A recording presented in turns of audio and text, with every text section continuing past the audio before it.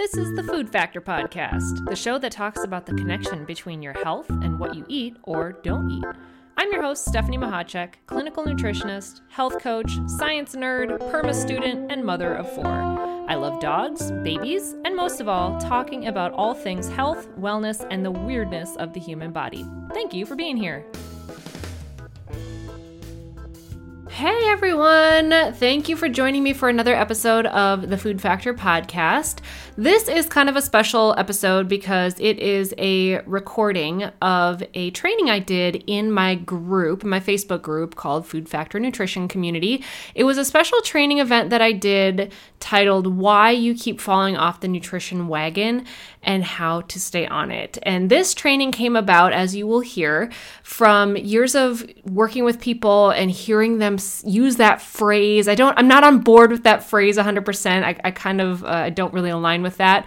But that's what people would keep saying to me. And so I decided to make a training to talk about why this happens, why we resort back to old habits, and how we can set the stage for new habits to actually stick, especially now, at the time of this recording, it's the middle of December, and people are kind of winding down the year and ramping up for the next year. And it can be a thing that a lot of people think about is, what should I set as a New Year's resolution? Or maybe you're the type that refuses to set a New Year's resolution because they quote unquote don't work. Whatever the case is, there's a reason why no matter what time of year you fall off track, or you don't, get back into your groove, or, something happens and you resort back to old foundational habits. So this training is all about that. It was done on Facebook Live, and there was a PowerPoint presentation that I was kind of going through. It's only about 6 or 7 slides, but I have included the image that I was going over in detail in the show notes. So if you want to pull those up or look at it later, it might help make sense of what in the world I'm talking about if you can kind of see that graphic as well. But I also have the link for a couple of the resources mentioned also in the show notes. I will include those in as well, so you can kind of look through that. And I do discuss the upcoming Cleanish Eating program at the end with a special coupon code. So if you stay to the end, you get the coupon code, and you can use that when you enroll in the Cleanish Eating program, which I will be talking about at the end of the training. So I will let you listen to this training now. I will stop talking. I hope you enjoy it, and if any questions come up, let me know. All right, we will get started. And again, I cannot see comments because of my screen is being shared. So I will address, if there's any comments or questions, I will address those at the end.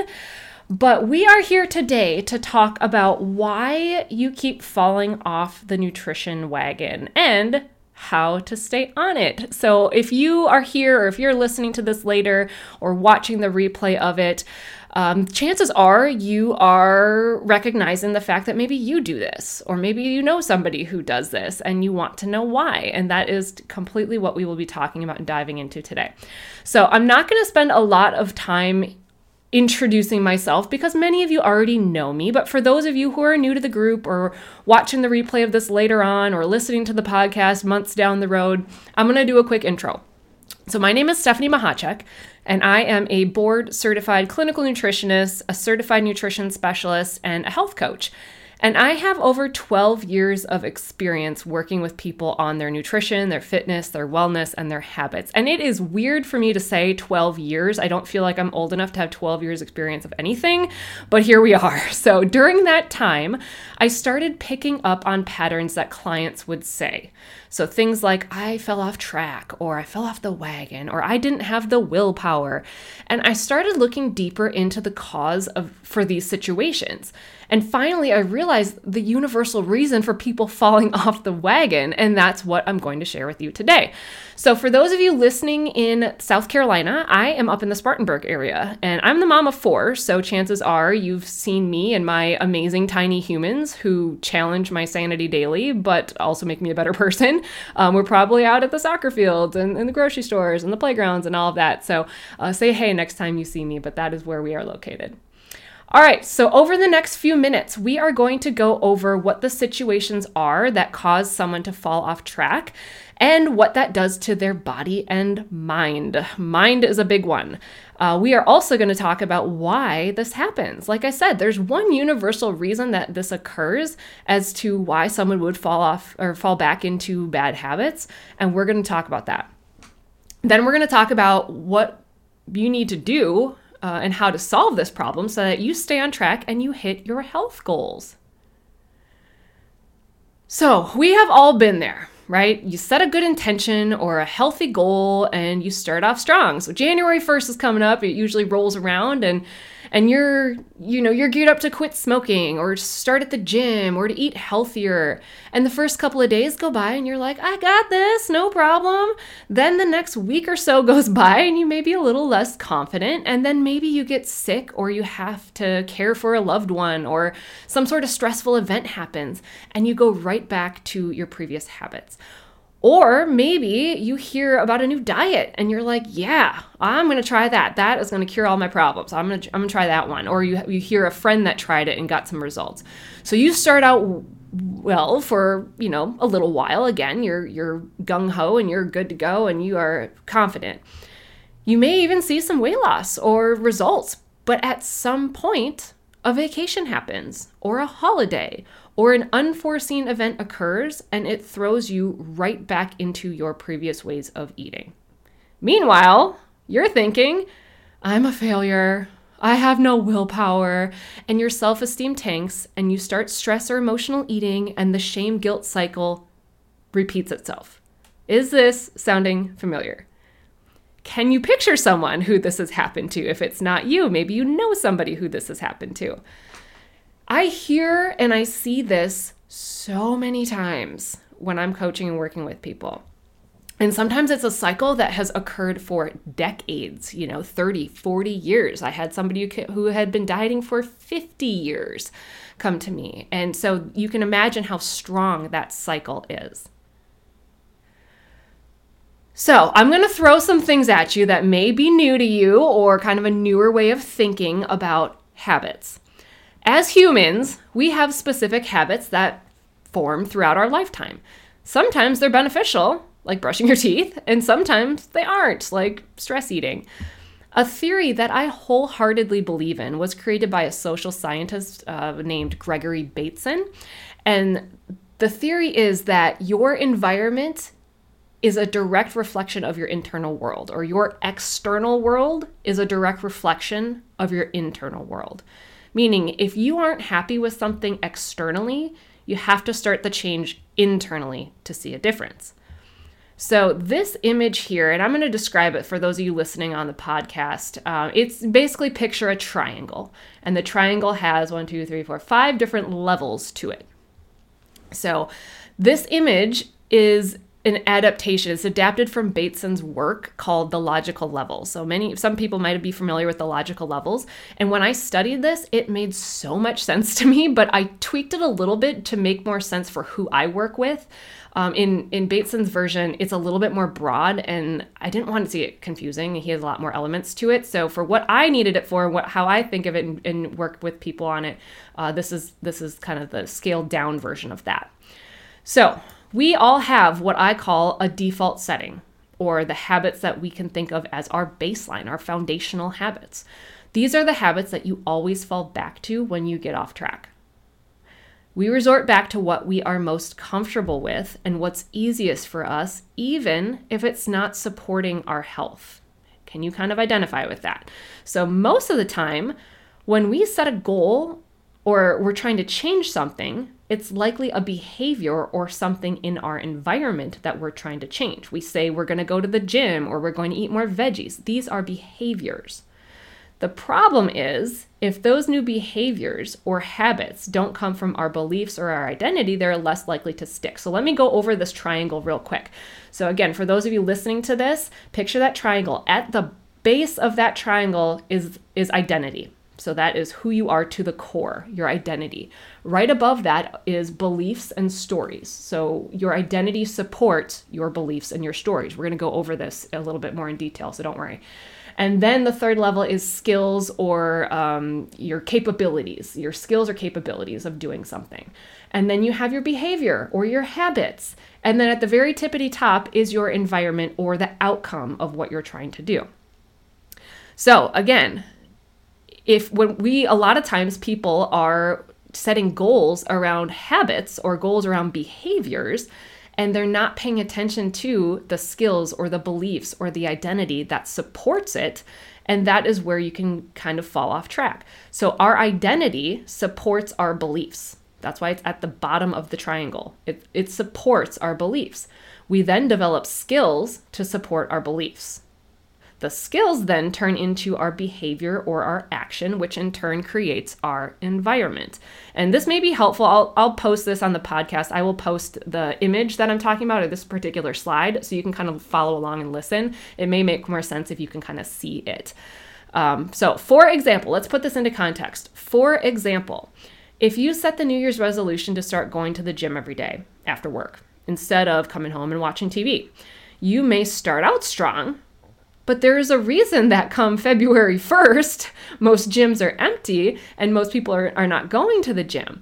It's because they were simply focusing on the behavior and not the skills, the beliefs, or the identity that supports it. All lasting habits come from our identity, which turns into our foundational habits. I'm going to say that again. All of our habits and our actions are rooted in our identity. So the people who fall off the gym routine by February on a deep level don't identify as a gym goer, and therefore their behaviors eventually don't support it. So let me give you another example. If you identify as, say, a vegan, then you will do things to support that identity and you will have an environment that supports that identity. You go to vegan restaurants, you cook vegan foods, you believe and you tell yourself the stories around why being vegan is awesome and all these things. If you identify as a couch potato or, my favorite one that I hear all the time, an emotional eater or a stress eater, you're identifying as that, then you will ultimately do the things to support that identity. All right, let's go on to the next slide. This will maybe make a little bit more sense. So everything we do in life is consistent with your identity or who you are at a core level. Everything. If you're a, person who identifies as Jewish, you support that identity and you do things that align with being Jewish. If you identify as a runner, I have an example later that I'll talk about. You do things that support your identity as a runner. If you want different outcomes in life, then you have to match your identity with the outcome you want to create. I see so many health goals being sabotaged because the person creating the goal did not establish the foundational identity of the habits that they want to create. They simply just focus on the action. And then when the goal fails, they start with a negative self-talk, which confirms their belief and their identity doesn't change. So to change this, especially when it comes to eating habits, which is what we're here talking about today, it can be intimidating, right? You're probably sitting there thinking like, this chick is telling me that I have to change who I am to be a better eater. And trust me, I get it. When I'm working with someone and I have them imagine, this is what we do, well, I'll have them imagine their ideal self in terms of their health. We talk about that ideal person's self-talk. What kind of things are they telling themselves, which is their beliefs. We talk about their abilities. We talk about their stories that they tell themselves. We talk about that person's abilities and what kind of actions and habits does that person do. And ultimately, what is the result? What environment, what outcome is their ideal outcome? And sometimes this can be hard. If you've never been the version of yourself that you're trying to be, it's hard to know what habits they have, right? So for example, it was years ago, but one day I woke up and I decided I wanted to run a marathon. I don't remember what sparked that, but I decided, I was like, I want to run a marathon.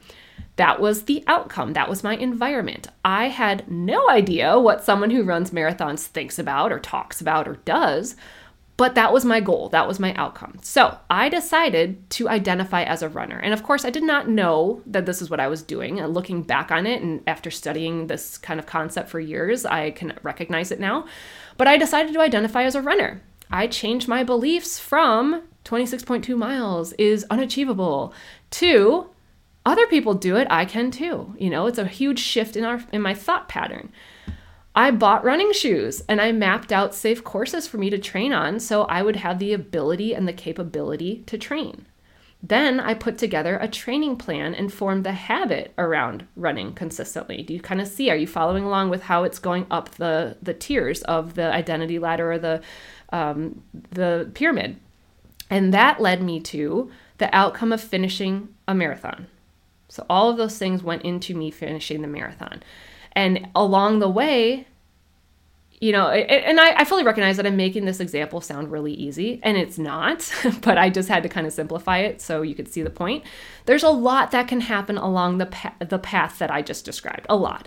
But if I had kept the identity of I don't run, I'm not a runner, or if I'd kept the beliefs that I'm lazy and I'm going to get hurt, or whatever stories we tell ourselves, then the habits would have resorted back to support those beliefs eventually. I would have stopped training because that is what I believed. So remember, identity and beliefs support habits. They're below the habits on that pyramid.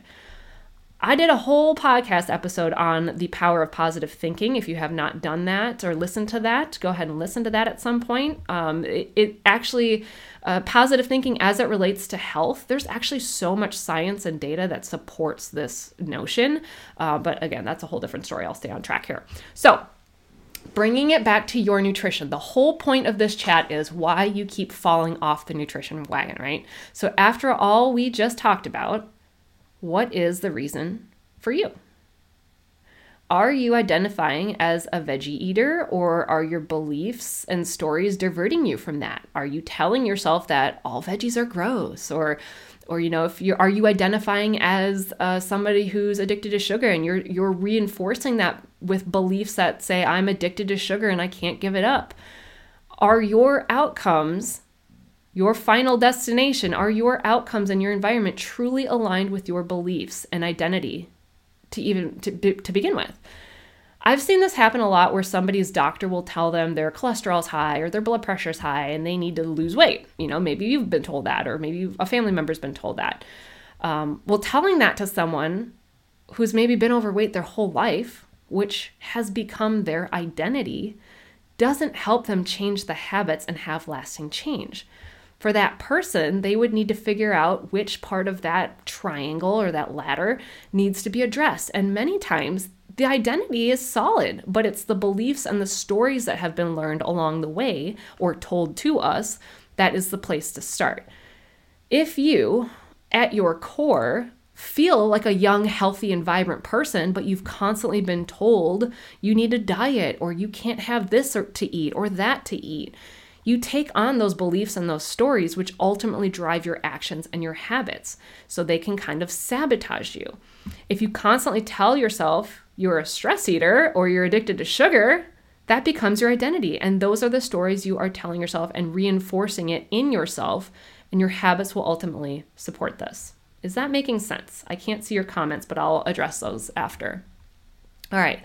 So kind of to recap everything that we just talked about, and I do want to keep this shorter. I know some of you are watching this on your lunch break and everything. So the habits that you currently have, nutrition and food patterns being one of them, they are a habit. They are all supported by your beliefs and your identity. And most people fall off track with something because their core foundational habits don't align with their beliefs and their internal image of themselves. And you can change this by knowing the outcome you want and aligning your actions, beliefs, and self-image accordingly. So I know this is kind of a lot to take in. You may be like, wow, what? But my goal with this information is to stop that negative cycle of guilt and shame when we don't achieve the outcome we set out to. There are multiple areas to explore as to why something didn't change, multiple areas. And I go through a lot of this and more in my upcoming nutrition program called Cleanish Eating.